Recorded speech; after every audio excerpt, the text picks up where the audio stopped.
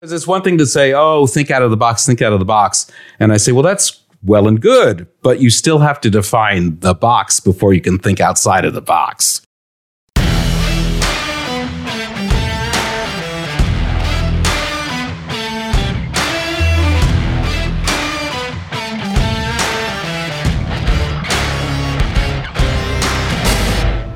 What's shaking? Welcome back to All In. I'm your host, Rick Jordan, and today I have a guest who is into design thinking. He's an innovation trainer, coach, and consultant. He's employed techniques including graphic facilitation and Lego serious play, like Lego is in the blocks. Apparently, we're going to find that out. That's pretty fun. And he helps people build stronger teams and become more than design thinkers. They are design doers. His motto is be brave and iterate. Dean Myers, welcome to the show. Thanks for having me, Rick. What a pleasure. So tell me, my man, what is design thinking? That's a complex, it's a complex thing to ask. We got 45 minutes. Ready, go. Okay. I'm kidding. There are two ways of looking at it. One is a sort of a philosophical approach, right? And the other is the series of practices, right? So there's applied design thinking and there's where it comes from. It comes out of the idea that where you are going to be most successful in creating goods and products and services, it's going to come from focusing on the people who are going to use them and who are going to receive or gain some kind of benefit from doing that stuff. So design thinking came out of the D School and those places where they were working on how do we make things better for people that people really want, are delighted by, and want to use. So that's the philosophical side of it, right? And then the practical side was, so what are the methods that we use to come up with stuff, right? So that's the other side of design thinking, right? How's that sound for fast? Yeah, I think we need to unpack that. Well, there's a lot to it, sure. Yeah, no doubt. So, I understand the philosophical side, right? And then the how we do these things. Because in a nutshell, if I'm hearing you correctly, design thinking is really about it sounds like it's putting purpose into what you're bringing to the market in order to help other people. Is that sound a good rephrase? That is a good rephrase. And again, I left out the big thing that a lot of it started with this idea of human-centered design, right? Starting to think about human-centered design, meaning that's the purpose. That's who we focus on. That's what it's about, and that's who it's for. That makes sense for sure. How do we go about that? Because I feel like everyone has answers to things that we don't even have problems for sometimes, and that's a lot of the products that come to market is like, what am I going to use this for? Exactly. So let's swap the focus. Let's turn away from this idea of the Edisons of the world, right? The genius thinker who comes up with stuff and, the if you build it, they will come attitude, right? I've got a great idea and I just know that if I get this great idea out there, everybody's going to love it. Everybody's going to want it because I do, right? So let's turn that around and say, what are people trying to grapple with? What are people trying to resolve? What are people trying to fix? What are people trying to do better or easier or make them feel better or smarter, right? So if we change the focus back to people and start from investigating people, right? That's where it's human-centered. So we change the focus from the self to the people we want to create something for.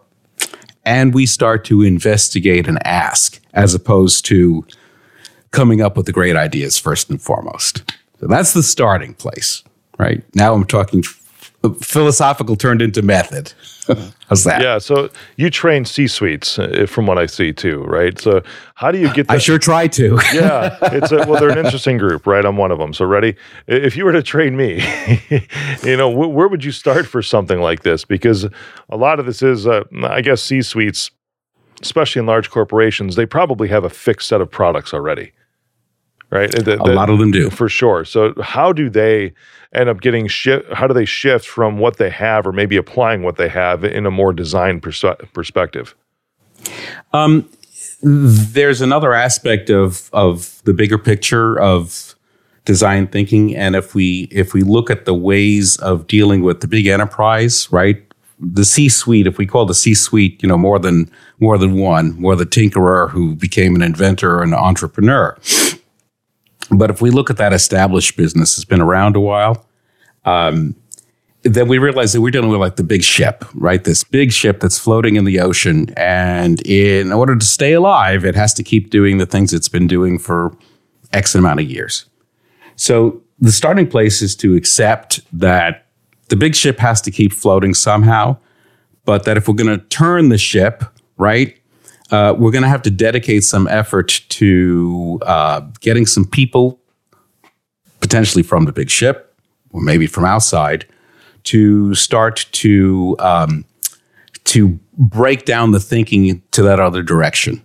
So this is what happened with, let's say, IBM, right, who doesn't necessarily produce a product. Right, they produced services for years, and what they had to do was they had to stay on tap with what they had going on for a while to be able to invest in finding people who could start to think differently, who could start to look at what people really wanted and needed, as opposed to the old services that they were giving. And then when they could produce enough of that good new stuff, then they could abandon, as it were, they could let go of the old products and services that were no longer going to, last them because there was less and less desire or need for them, and shift into being the new company, the quote unquote new design thinking based IBM. So that's an example of a company, and I figured I'd give you an example or a case study, rather than just say, well, you would do this, you would do that, but talk about from the facts, of how that changed. That makes some more sense. It sounds like when you start to take this approach, you can really take a hard look at yourself, from a company perspective, and say, am I really matching where the marketplace is going? Am I really matching the consumer? Will my products today, or my products or services today, actually be what they need 5 years from now, or even 5 weeks from now? Right. And how do I start to implement those? It's especially with an enterprise level. I mean, you're using IBM as an example, right? That's like the Titanic, man. It takes a long ass time to turn the Titanic to miss the iceberg. And so I bring that story up because it was actually a point where I did some consulting work with IBM when they already knew the writing was on the wall. I can't remember how long ago this is. The writing was on the wall that their consultant services were not going to be useful. So they attempted to bring in people like me and try and take old line managers, right? Middle level people, old line managers, and do design thinking activities, right? So innovation theater is what we call it. Innovation theater. How did that work out for them? Well, it didn't, right? Yeah. It didn't. I spent, 3 or 4 days with them, got insulted by at least half of them, the ones who were willing to talk to me. And that approach they realized failed. And so they had to go to that other approach that I just mentioned. They had to dedicate some dollars to a bunch of radicals out of nowhere and say, we're going to set up a shop for you, and you go ahead and try these new methods with all different people, and we'll accept whatever happens. But you got to cook up something that we can shift over into. It did also, I'll be honest, it turned into a bloodbath for a lot of IBM employees.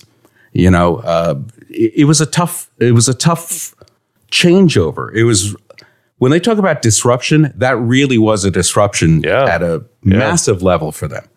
Now I'll flip the switch to another kind of company. Like I don't know how well you know about electronics and audio and so far. Fair amount. You look at so the revolution in audio, let's say, because I want to talk about this one company that came out of Australia, right? Rode microphones. Oh yeah, right. Very interesting. The guy who came up with it. He started from the design thinking approach. He realized he wanted to record his son's thing at school or whatever, and the kind of microphones that were built into the camera equipment stank. And he said, well, I'm going to try and cook up something better. And then he realized that there's a whole marketplace of people like him, who wanted that quality, but didn't need the top end of things, right? And so he started a company to find that, we call it like the prosumer now. Oh, yeah. Yeah, right. Professional consumer. Yeah. Prosumer didn't exist in 1975 or 1985, really, So he's that new kind of entrepreneur who starts from a design thinking basis. Oh, sure. There's a lot of people, even in younger generations now that know who Rode is, because there's a lot of new vloggers that exist. They're posting to their own YouTube channels, and you go to Best Buy or Amazon and purchase a Canon DSLR video maker kit, and they all come with Rode microphones. They all come with the Video Mic Go, right? And it's become synonymous now with vloggers, Rode has. So it's perfectly applicable. There's a lot of scenarios in my industry too, in managed service providers, where I can see this because they're not following trends. And within the services that are around right now are extremely highly commoditized. They're becoming this way. So then in 5 years, they really won't even necessarily need to exist anymore. And so when you're talking about IBM, dude, there's an emotional attachment to the old way of doing things. And that's what a lot of midline managers tend to get involved in, because they've poured their blood, sweat, and tears into bringing this product or service to the market for 30 years at this point. And that's been their whole existence. So I can understand. That's why I joked when I asked, how did that work out when they wanted you to train them? Yeah. Right. And here's the irony. I'm in the age category where I started working in technology officially, as it were, I bought an Apple II Plus in 1981. And I worked for Apple from 1983 to 1985. As the first sales and tech rep for the Caribbean region. Oh, nice. So that kind of environment, right, of dealing with the end users all the time directly, and passing that word back up to the shop, that's sort of in my technology blood. But that was the radical way of thinking back then. That was when Apple created that. Jobs put aside a bunch of people and gave them a pirate flag, and put them in a locked building for a month and a half, and they cooked up the Macintosh. Yep. Now I know. Now I'm understanding your background, because Apple is the perfect example of a forward design thinking company. I remember stories of Steve Jobs getting just straight up pissed off when they came out with their first word processing app, which it wasn't even Pages. I don't think it was back then. No, but Mac Write. Mac Write. Right, yeah. And I remember getting pissed off because it only had 3 fonts. Yep. And it was the engineers thinking of it's like, well, why do people need 3 fonts? Well, that's the whole thing, is that you're not actually thinking about the people. You're not building this for the reason the people want to use this. You're not designing it for them. You're just designing it to function. That's it. Yeah. I'll tell you one of the ads that I got to see that was never aired in the U.S. And I don't know. It was from Chiat, but they did it for the French marketplace for Apple France in 1983. And I can tell you what the ad was about, because you'll really love this picture. Is that you were sitting in a classroom and you were hearing a man speaking about this is a man. He works in an office. He writes notes, and the guy would write notes. Sometimes he takes notes and crumples them up and throws them away in a trash bucket. He threw in a trash bucket. But sometimes he has to retrieve the note back out of the trash bucket because he found something he wants to copy and paste from it. And as the camera pulled back, it was a schoolroom full of little Macintosh computers learning man. This was 1983. Wow. This was Jobs' vision of what the Macintosh was supposed to be about. This was supposed to be the future of computing. I love it. And right? the innovation that way. I mean, of course, he had his own issues and inner demons that he had to deal with, man. But Yeah. just like a lot of geniuses typically do. But it's fantastic for him to lock people in a room and say, just put yourself in the shoes. I mean, last week in my board meeting, they were saying we need to know what these individuals are thinking, what they're feeling, a day in the life of them as we're looking at, acquisitions or even new customers, what really drives them, list it out, create the avatar, because everything we do from this point forward needs to be centered around that person. Exactly. That's design thinking. Yeah. I was part of Best Buy too, and they called it, it was a whole movement back in, when did it start? 2004, I think is about when it was. And it was called their customer-centric model. Mm-hmm. And they developed these avatars across the board. They even gave them names. They had B2B, which was Best Buy for Business, but then they had Jill because they gave all these individuals names. I can't remember all of them, but I remember Jill because she was the typical, if you want to call it, homemaker, the housewife, if you want to use that phrase, that really didn't go to Best Buy at all, with the exception of her partner in life saying, I need you to pick something up for me on the way home. It was never a destination spot for her. So they designed an entire experience around Jill, to where Jill now had personal shoppers. And one of the things that still remains to this day that you'll see in Best Buy parking lots are the front parking spots for moms with children. And that's all it's not for families. It is for, if you look at the sign, it's for moms with children. And that came out of just even designing services around that, a personal shopper, services around this character, Jill, as they were trying to develop this customer-centric model, which really was a fantastic way of design thinking. Yep. That's absolutely at the core of it. And so that's when I said, you had the theory. Yeah. And then the theory come up with the methods. So now I can say, now that we're talking beyond theory, and now we're talking about methods. Yeah, we are. Yep. So I can say that. You can tell me what you just told me. I said, oh, that's creating personas, right? So we actually now have a whole methodology around the things we do to actually practice design thinking, right? But we had to come up with, or rather we had to sort of figure out, what are the things we're doing that are making us successful about thinking about clients, customers, users, people we are trying to serve. Yeah. Whatever label you want to put around them, because there's service design, there's product design. Of course.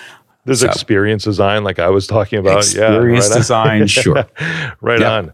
There's a bit, I'm curious on your take on this, man, because price is always an important factor, as we're talking about the products and services and experiences. And of course, there's a segment, and I think this was one that was in the Best Buy world too. There were segments to where the money just didn't matter, right? But then there were other segments, and they had names for these personas too. People that would not spend very much, that always wanted the budget items as they walked into the store.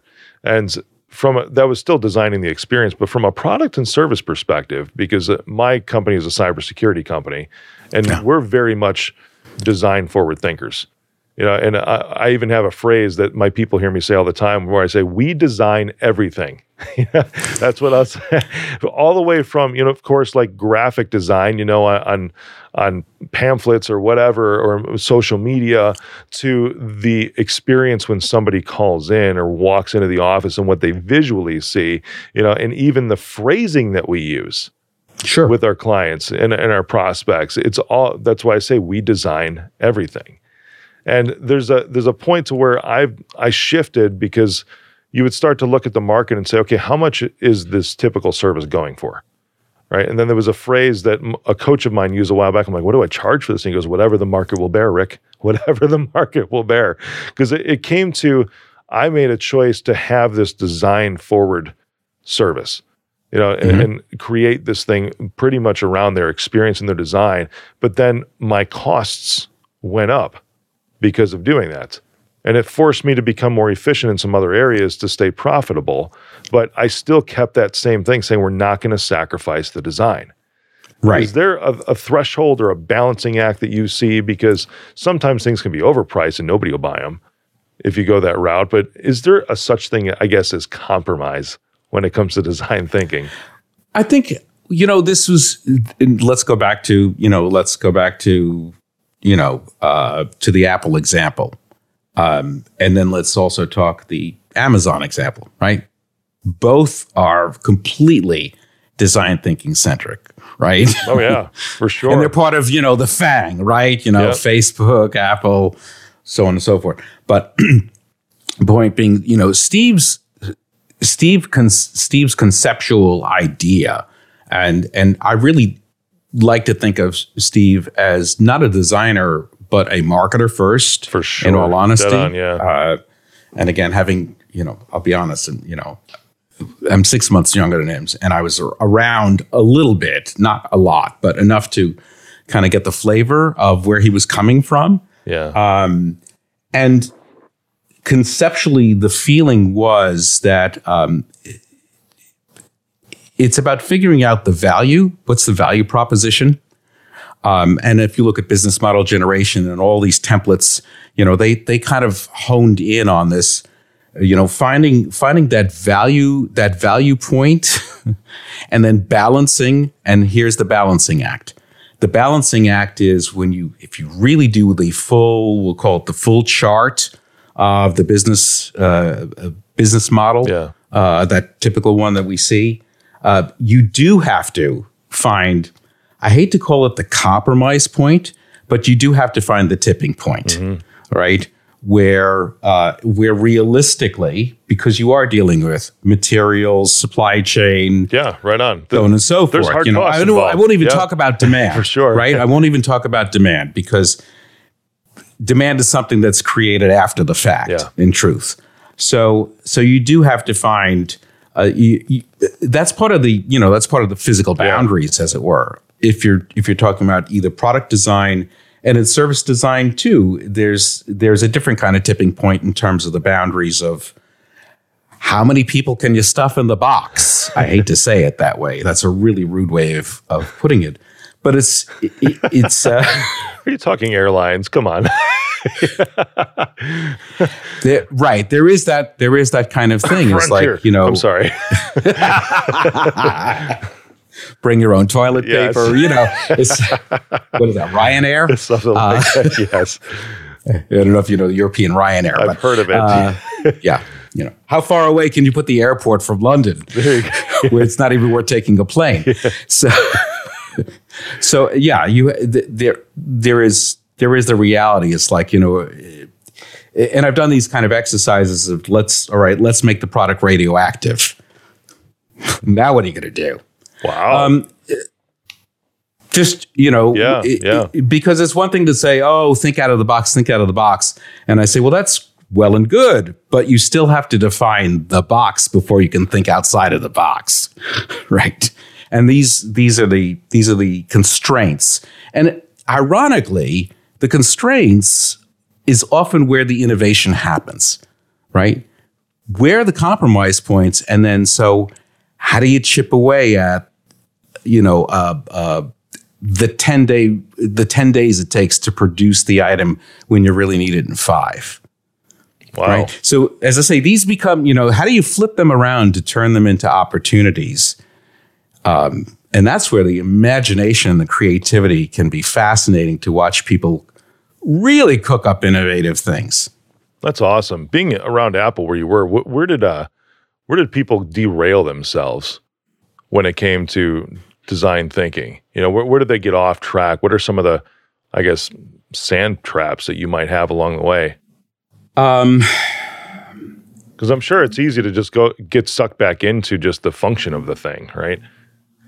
It goes back to falling in love with your creativity. I hate to say that, when the ego gets too big. Yeah.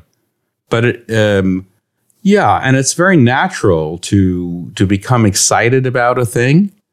But if you do not go through the cycle, truly the cycle of testing and refining against real people and real use,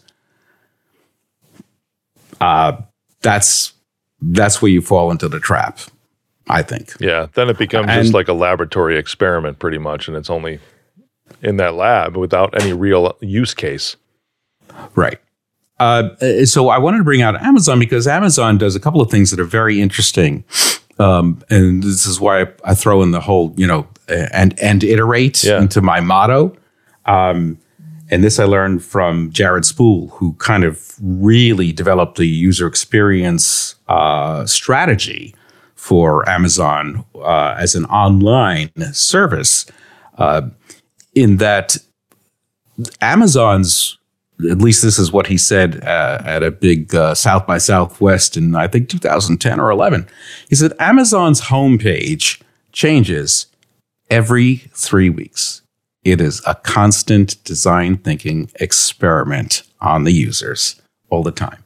You don't notice it, but they're flipping things around in positioning, letters, so on and so forth. The buy this and 2 other items deal that they show all the time, there is no discount in that pricing structure.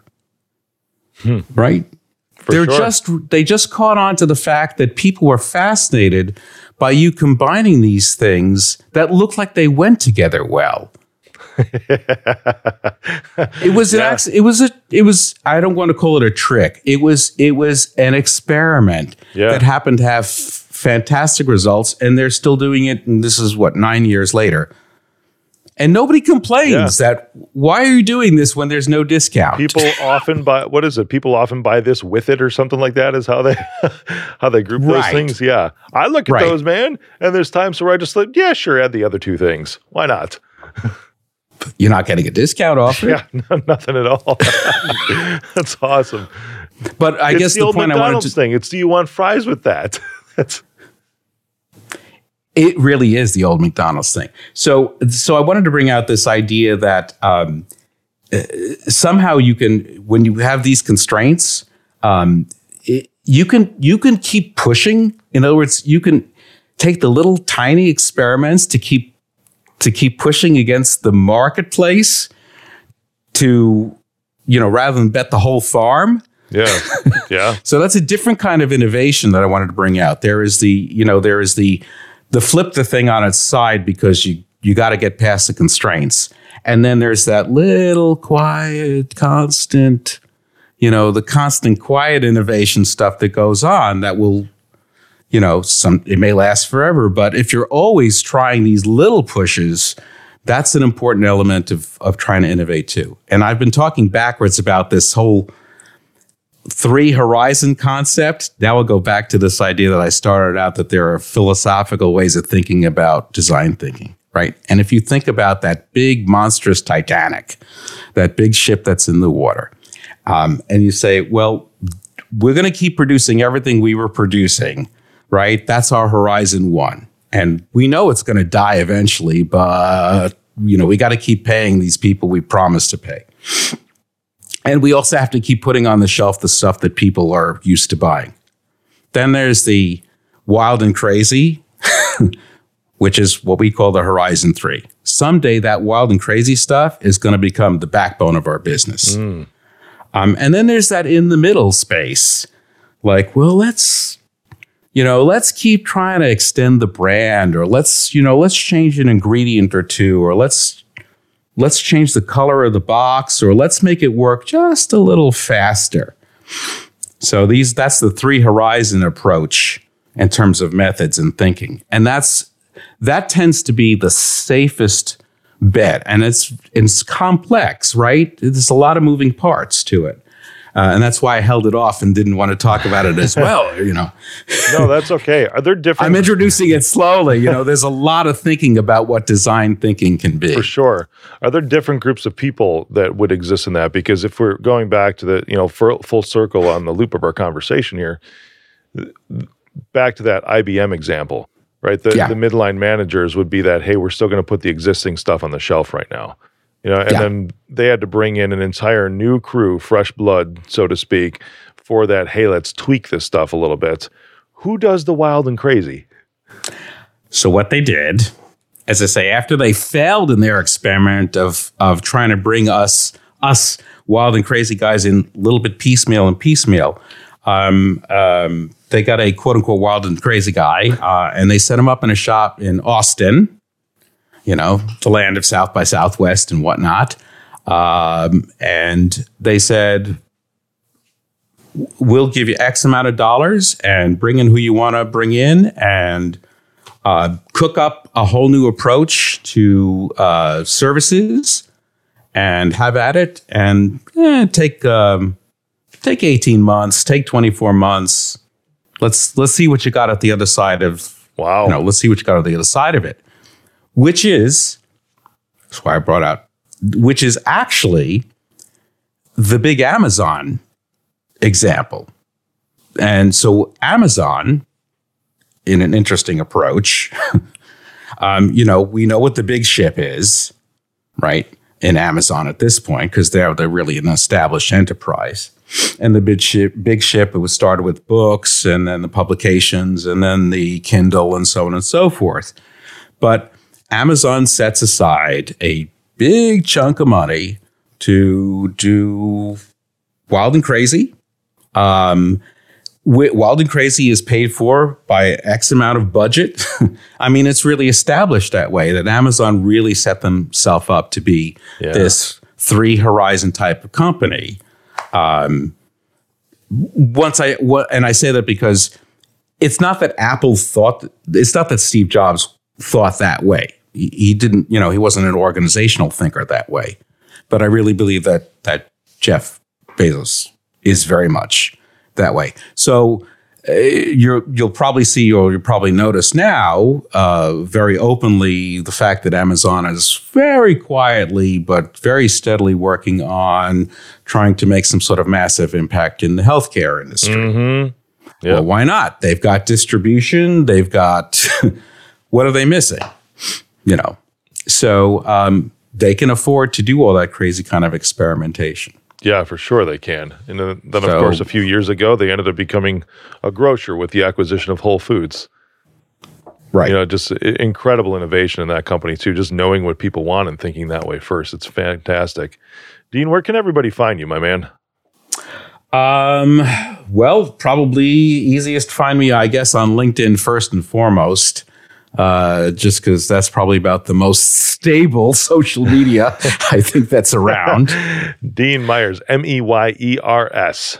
Right. Yes. So find me there. As I say, I do wear a lot of hats.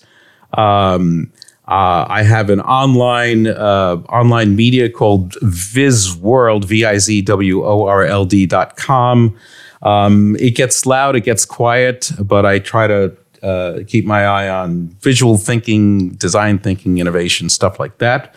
It's a little quiet right now as I rethink stuff. So I say, find me on LinkedIn, and you can also find me, of course, on Instagram and Facebook some, but awesome.